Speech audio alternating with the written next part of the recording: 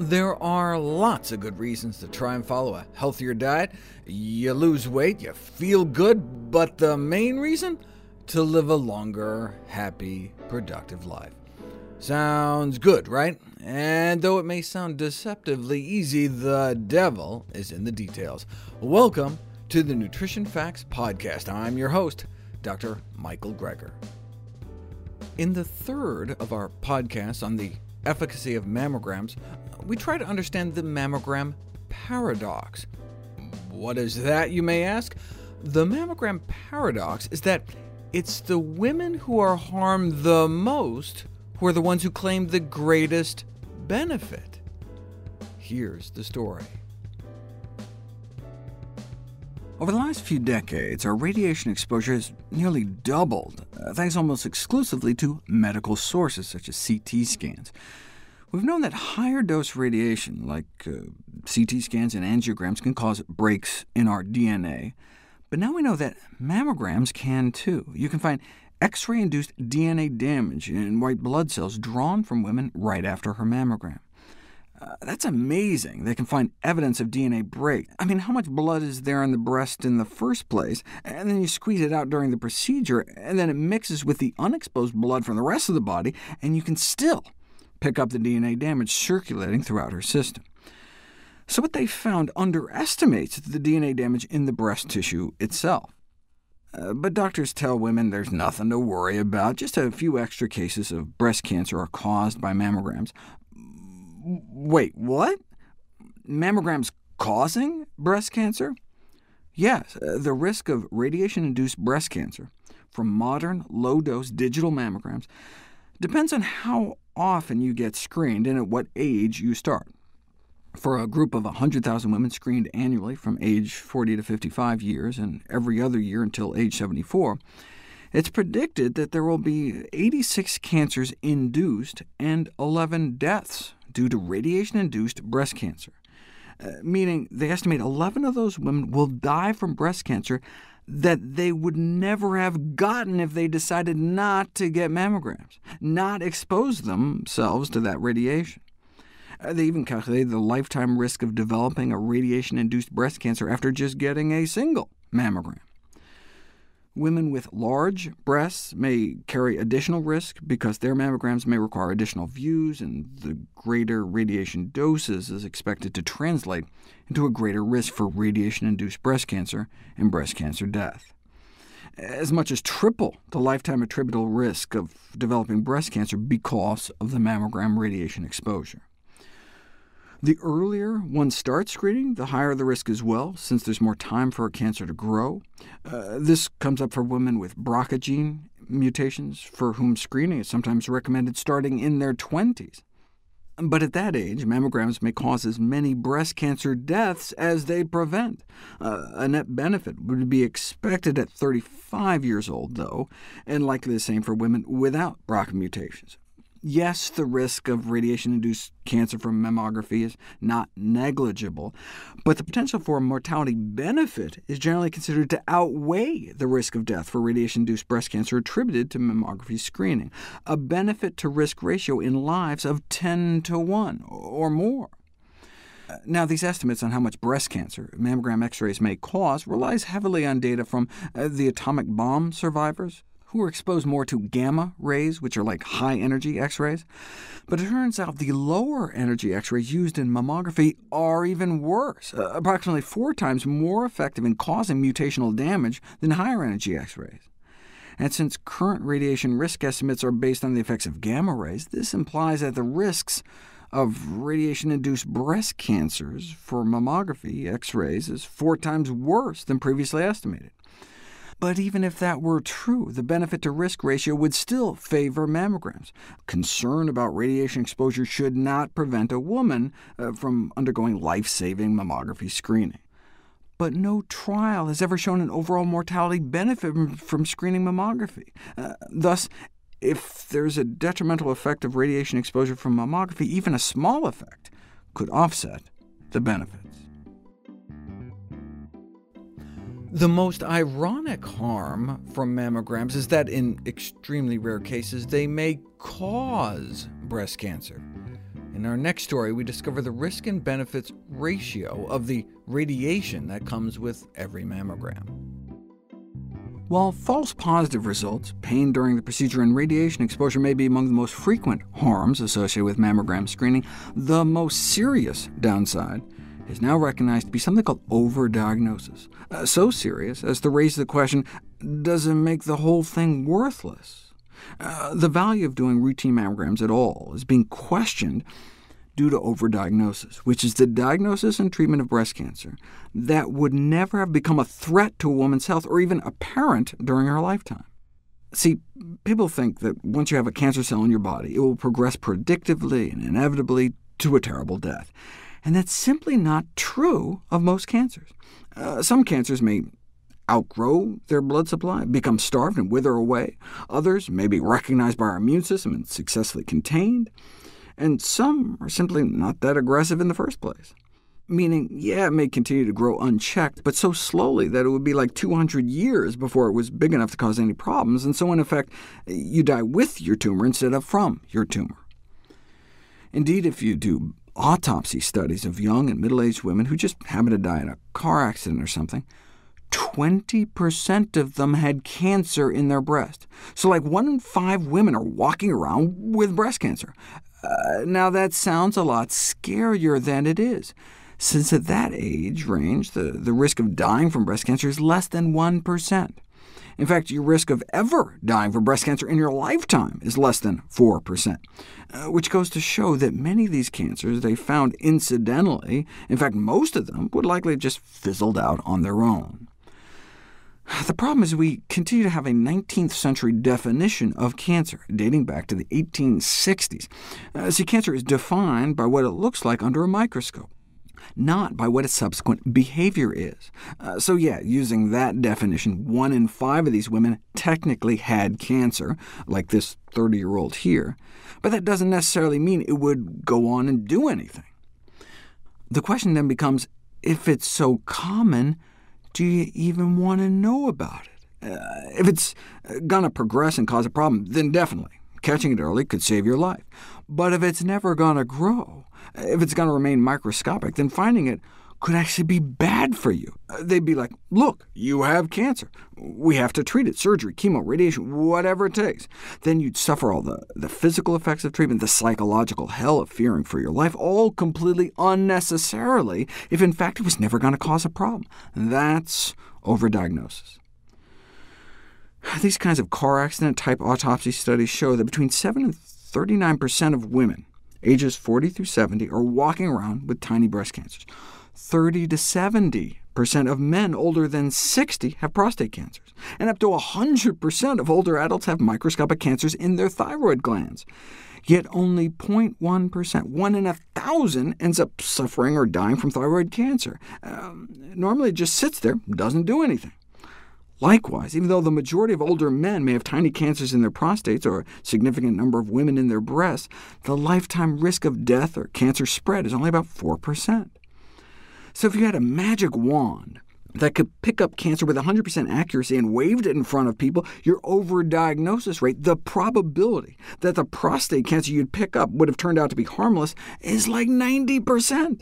And nearly every single thyroid cancer, and a significant proportion of breast cancer cases. That's why screening for these cancers can be tricky, or even potentially dangerous, since in many cases, sometimes most cases, you have been better off if they had never found it.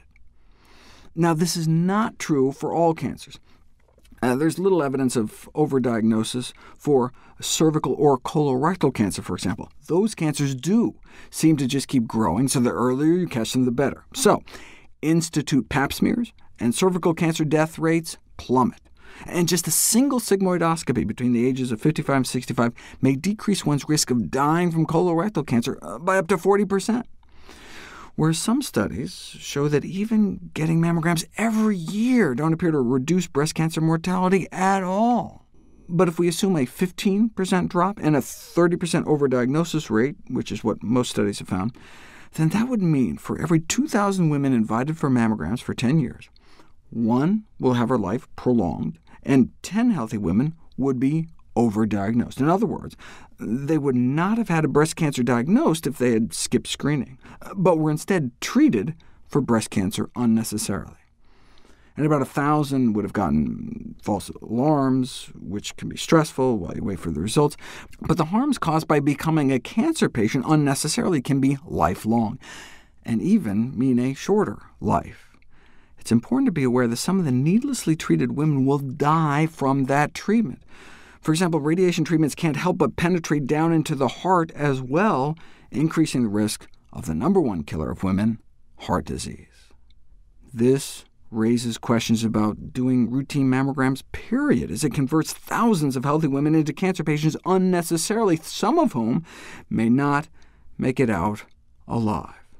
Ironically, though, those who do become mammography's biggest cheerleaders, thinking mammograms saved their life.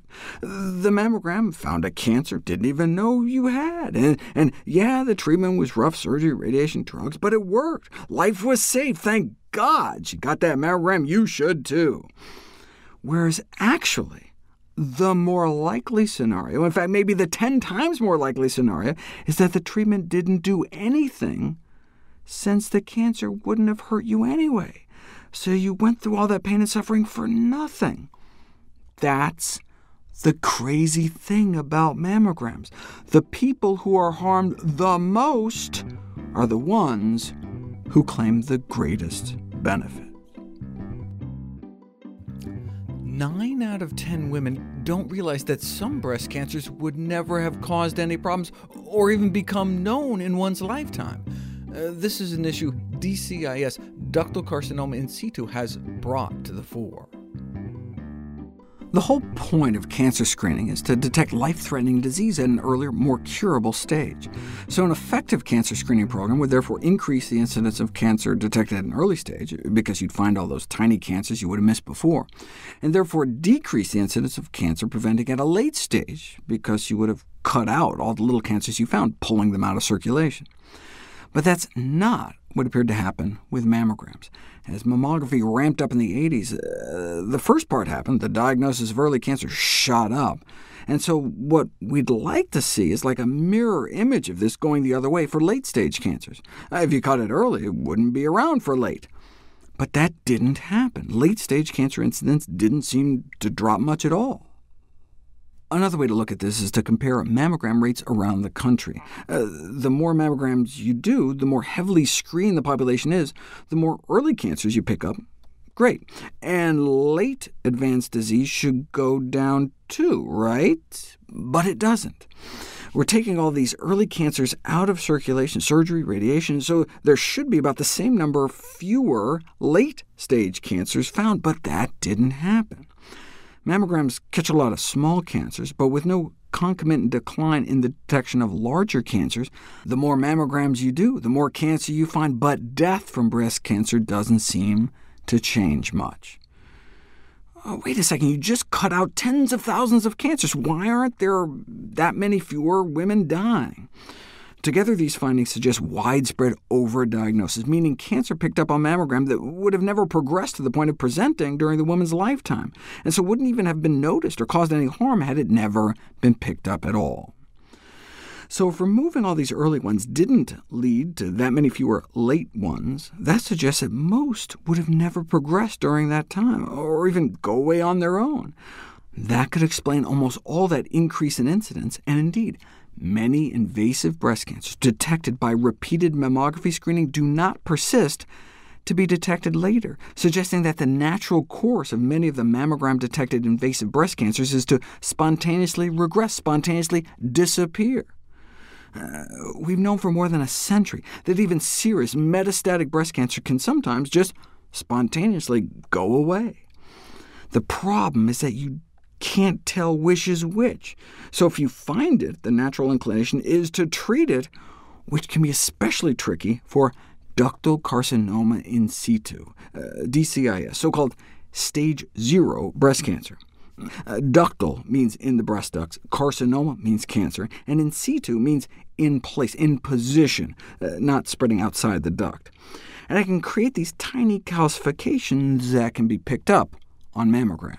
The whole point of mammograms was to identify early invasive disease, so the large numbers of DCIS they found were unexpected and unwelcome. Prior to the advent of mammogram screening, DCIS made up approximately 3% of breast cancers detected, but now accounts for a significant chunk. The cells look like invasive cancer, and therefore the presumption was made that these lesions were the precursors of cancer, stage 0 cancer, and that early removal and treatment would reduce cancer incidence and mortality. However, long-term population studies have demonstrated that the surgical removal of 50,000 to 60,000 DCIS lesions annually has not been accompanied by a reduction in the incidence of invasive breast cancers.